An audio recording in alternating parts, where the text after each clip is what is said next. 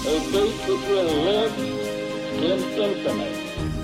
We hold these truths to be self-evident, that all men are created equal. War has at all times called for the fortitude of women. I regard myself as a soldier, though a soldier of peace.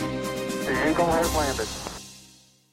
Welcome to the Today in History podcast, where you learn about an event that occurred today, February 11th, from history. Today's episode is titled, First U.S. Cycling Club Formed. On February 11, 1878, the Boston Bicycle Club, the first organization for recreational cyclists, is formed.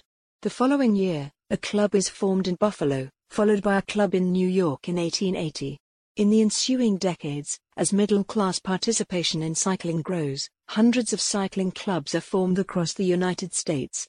The Boston Bicycle Club organized various rides, from tricycle races to 100-mile rides. Less than 20 years after its founding, more than 100 cycling clubs had formed in Massachusetts, according to the Massachusetts Historical Society, catering to rider expertise, gender, nationality and more. Early bicycles featured an oversized front wheel. In October 1879, Boston Bicycle Club members rode through the city and its suburbs in an event with the Massachusetts Cycling Club, an 87-mile round trip.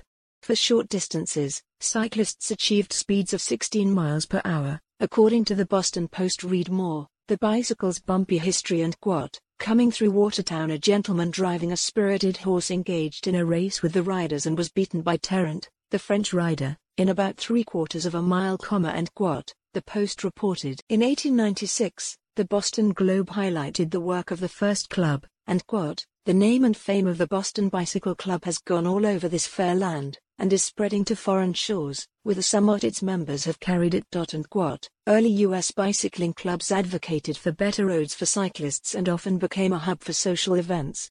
With the rise of automobiles early in the 20th century, the popularity of recreational cycling waned. In 2020, interest in recreational cycling boomed during the COVID-19 pandemic. Many cycle shops in the United States reported shortages of bikes, according to Bicycle.com.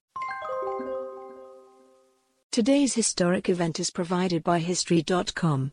You can find a link to the article in the show notes. Help support the podcast by rating us on your favorite podcatcher, or support it on Patreon by visiting patreon.com/autopod.